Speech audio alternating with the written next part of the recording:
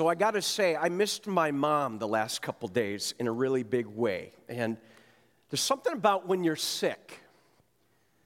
You just miss your mom. And I was in bed for 2 days, and so I'm going to keep drinking some water along the way to save my voice. But I'll tell you, something about moms. Moms have a way of saying the right thing, doing the right thing, being there in the right ways in just the right moments to do what only moms can do. It's not easy being a mom. Let's face it. It's almost like moms are superheroes, if we're really honest about that. I think I even got a picture to show you that demonstrates kind of what that can look like, right? It's like under it all, they're super moms. And it's not for wimps to be a mom. Often a thankless, praiseless job.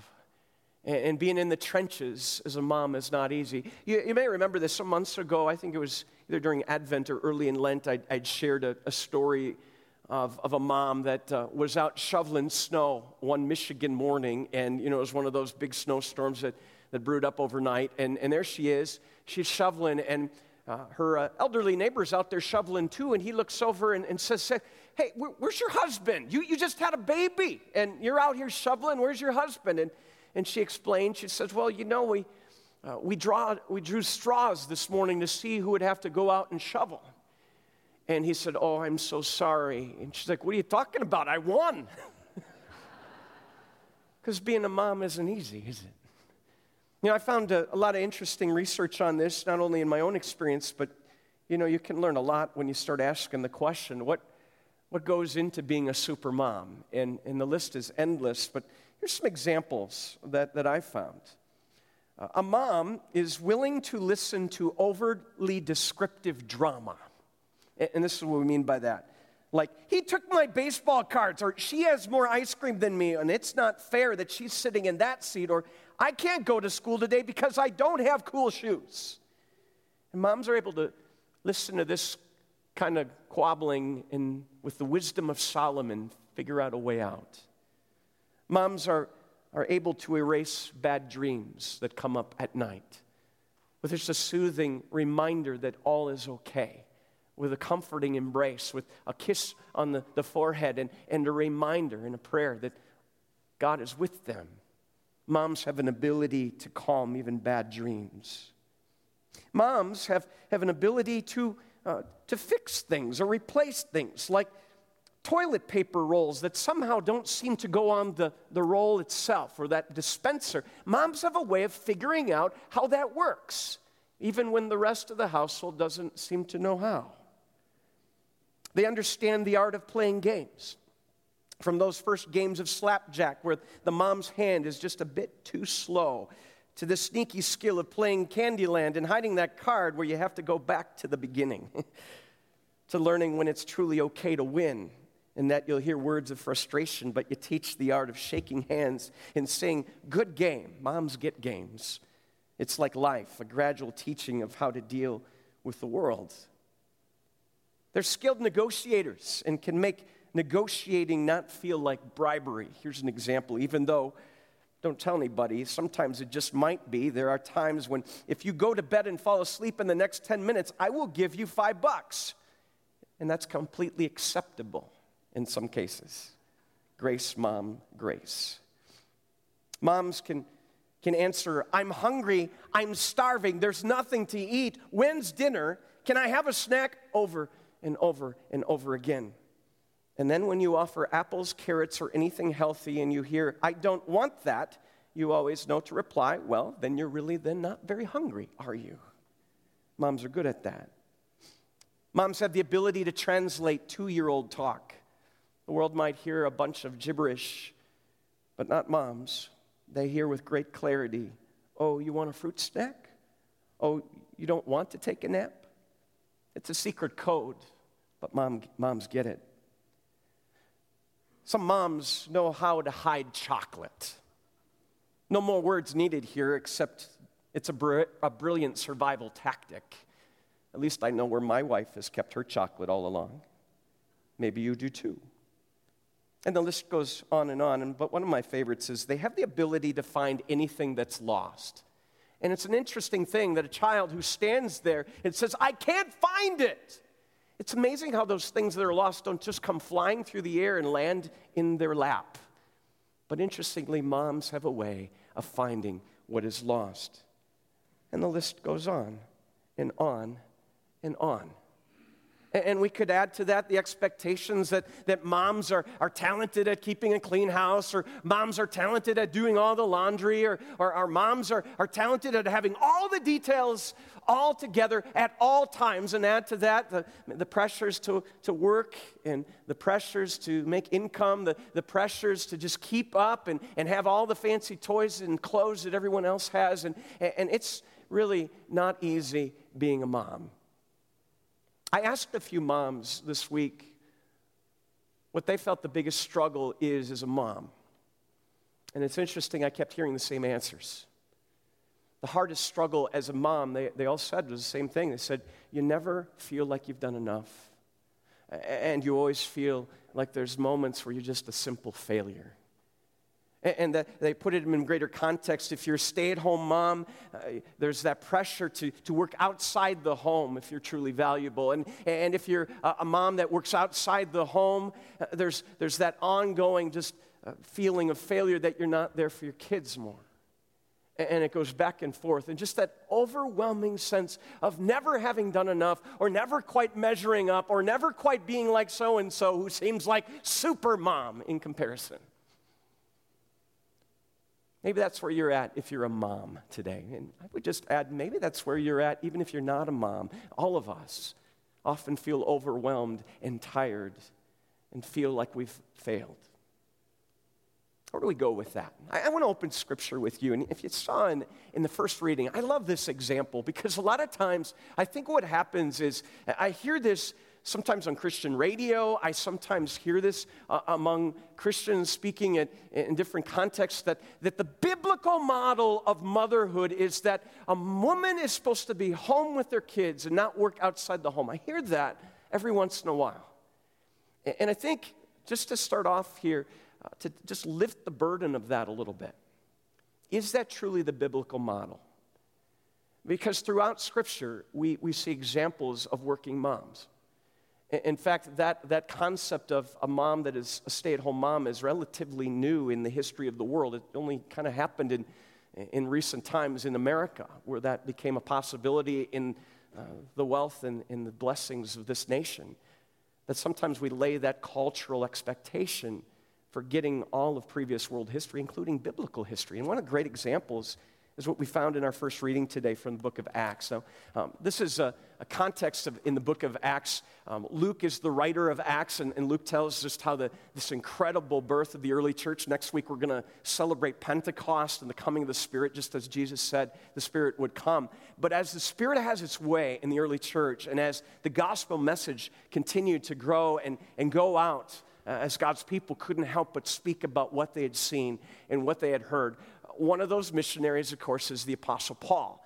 And the Apostle Paul, on one of his missionary journeys, is then joined up with Luke. And that's when Luke writes this. He says, and it says that they go to the town of Philippi. And you may recognize in that name, later there would be a book written called Philippians, which is a book written to a church that would be planted in that town. And on that visit to Philippi, we find out that Paul and his companions, including Luke and Silas, go down to a river. And while they're at this river, because they hear that there's going to be a gathering of women there, a prayer gathering. And as they gather there, and it happens that there's a woman, we find out, by the name of Lydia. And I'll just read this. It says, and then on the Sabbath day, we went outside the gate to the riverside where we supposed there was a place of prayer. And we sat down and spoke to the women who had come together.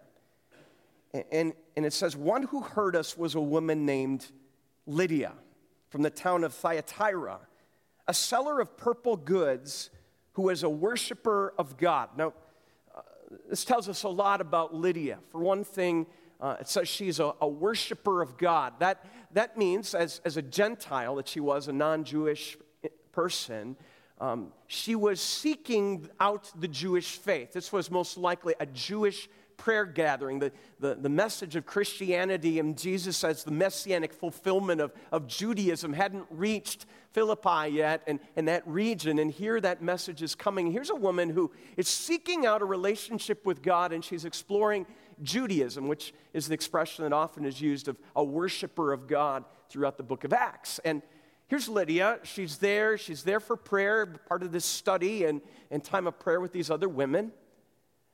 But we hear a little more about her. It says she is a dealer or a seller of purple cloth from Thyatira. Interesting detail. If you're a seller of purple cloth, there's something that would have been very true of you in that culture. You would have been very successful. In fact, purple was kind of like the Gucci or the high fashion color that was only worn by the rich and the famous and the ultra wealthy. To deal in purple cloth, there's a certain kind of a snail shell, seashell, that would actually be crushed, and they could get this purple resin out of the shells, and they would use that to dye fabric purple. Very, very expensive process and a very sought-after color.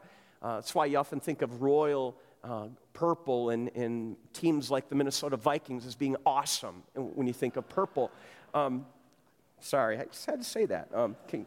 Just came to me. But purple, back in that day, if you were a dealer in purple cloth, you would have been very successful. And we have every indication from that detail she was a very successful businesswoman. It's a noteworthy thing in her life. And it says that in the midst of this success, and in the midst of that identity, here she is seeking God. And there she is at the river that day. And as Paul starts to speak and share the message, it says that the Lord opened her heart. I love that. The Lord opened her heart to pay attention to what was said by Paul. You know, when people come to faith, that's how it works always. Is God works in the hearts of his people. And he opens their minds, he opens their heart, and he brings about a new reality. And on that day, as Paul spoke the words of the gospel and the message of a Jesus Savior who had come into the world and died and then rose again, God opened her busy heart. And it says to pay attention to what was said by Paul. And after she was baptized, we have every indication here that as she hears the message, she's like, what's to stop me from being baptized? And I mean, they're right by the river after all. And it says she was baptized, but then it says, kind of important here, and her, if you're looking at the text, she was baptized and her what? Household as well. Now, culturally and linguistically, and there's a great word in Greek, oikos, and whenever the oikos word is used in context, we see this throughout the book of Acts, that individuals, along with their entire oikos or household, would be baptized. Here we have that case here. She, along with her entire household, would have included her husband. We don't know if she's a single mom or what, but she has a household. Very successful woman would have included any relatives living in the house, would have included all the children, no matter what their ages. It would have included servants or anyone else. And like I say, from every indication, scholars believe she was a wealthy woman. This could have been a lot of people. And here, this woman, successful as she is, and a Savior who opens up her heart. And not only is she baptized and brought to faith, but even as a leader in her family, she leads her whole family to the Lord. What an incredible day. And what an incredible gift to her family. I love what happens next. And as her whole household is baptized, and then it says, and she urged us, saying, if you have judged me to be faithful to the Lord, come to stay at my house. The bed and breakfast was open for business.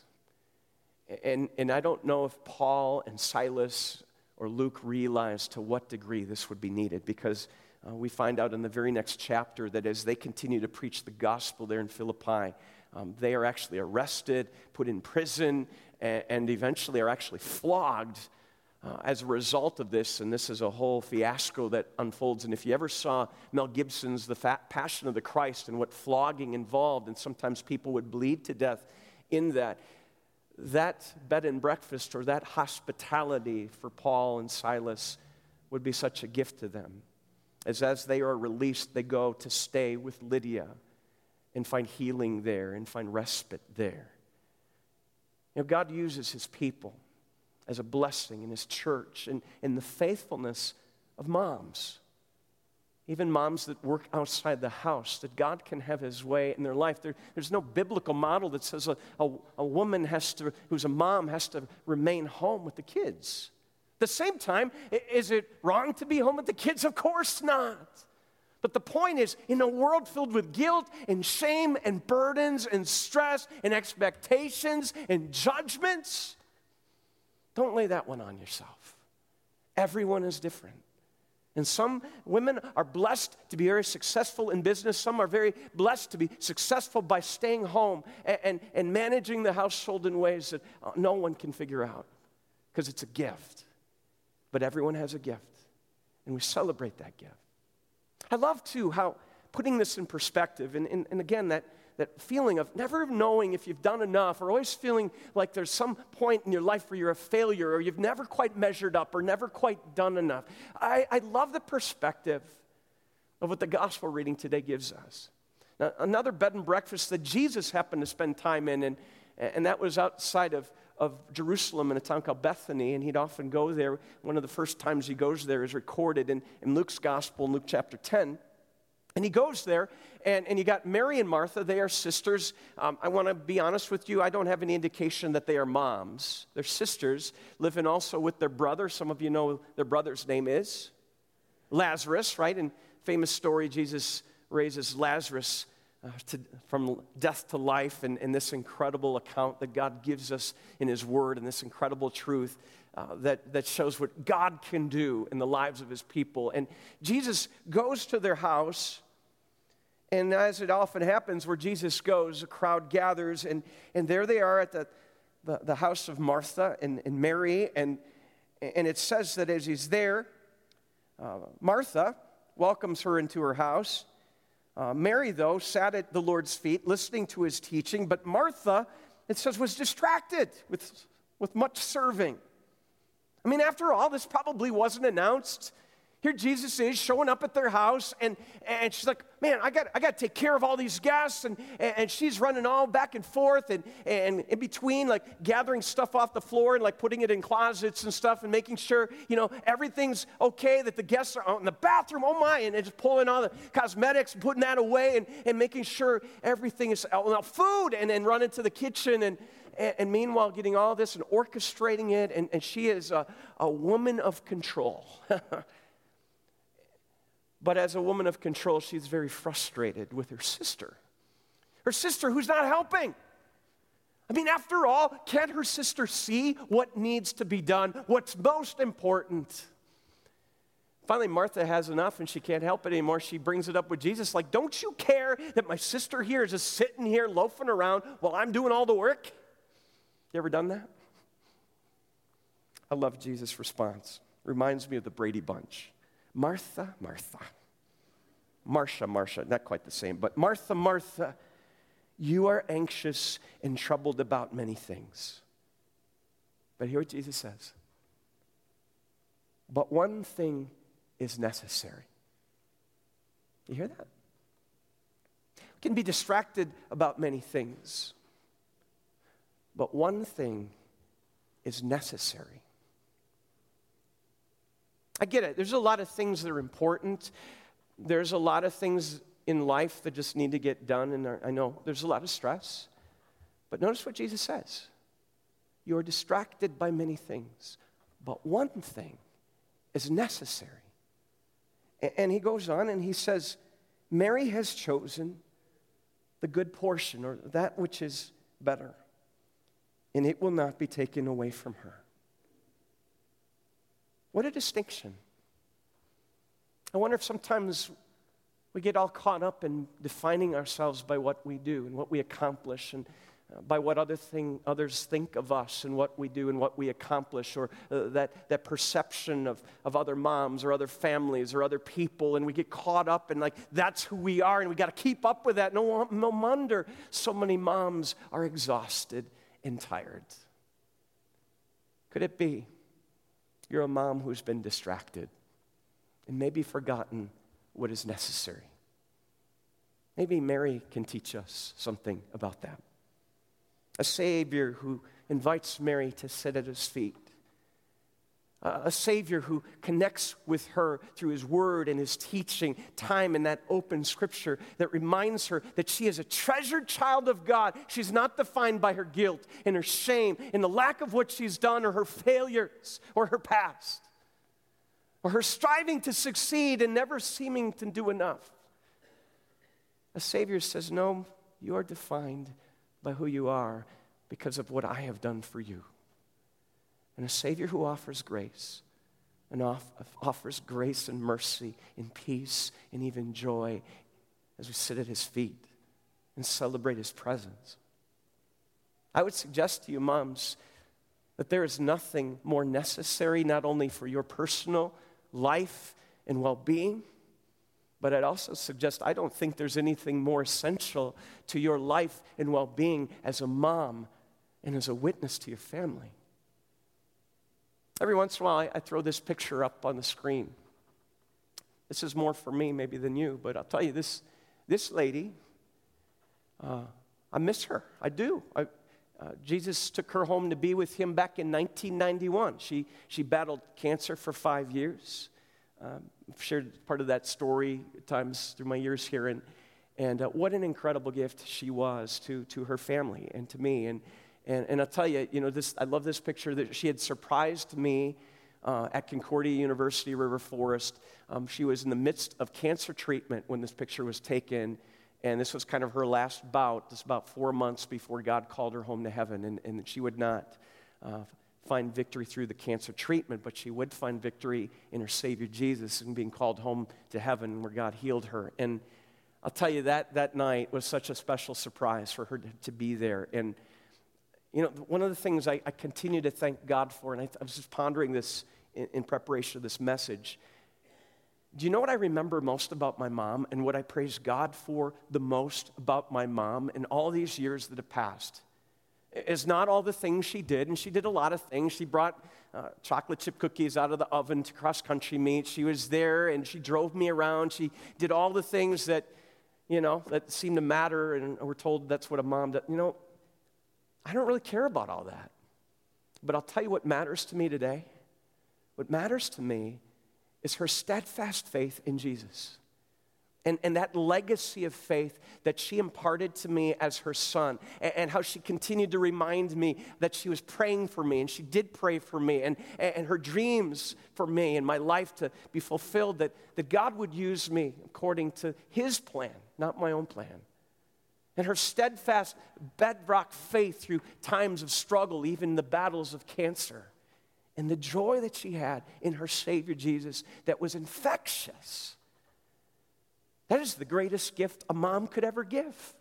And I'm here to tell you, it's true. It works. It makes a difference in the lives of families. Moms, don't neglect what is necessary. Don't neglect what is most important. Don't neglect what makes the biggest difference. Time with your Savior Jesus. It is life-giving. It is life-filling, and it is life-fulfilling in the life that you live, but in the life of your family.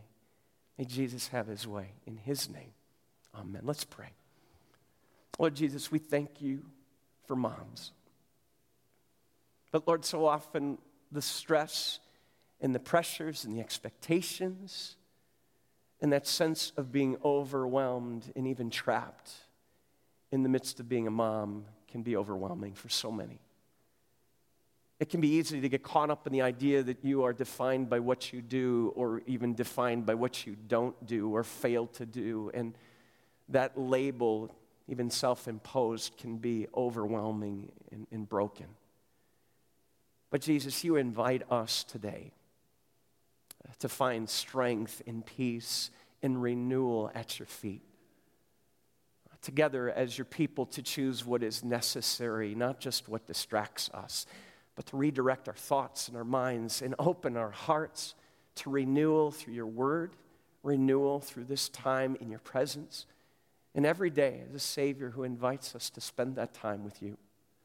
Lord, that is valuable time, that's life-giving time, and that is fulfilling time in the lives of moms, in the lives of people, in its lives that fill families with grace and love as well. We pray for that today, Jesus, in your powerful word and the powerful promise, as you are the resurrection and the life. And it's in you, Jesus, we celebrate. Amen. Amen.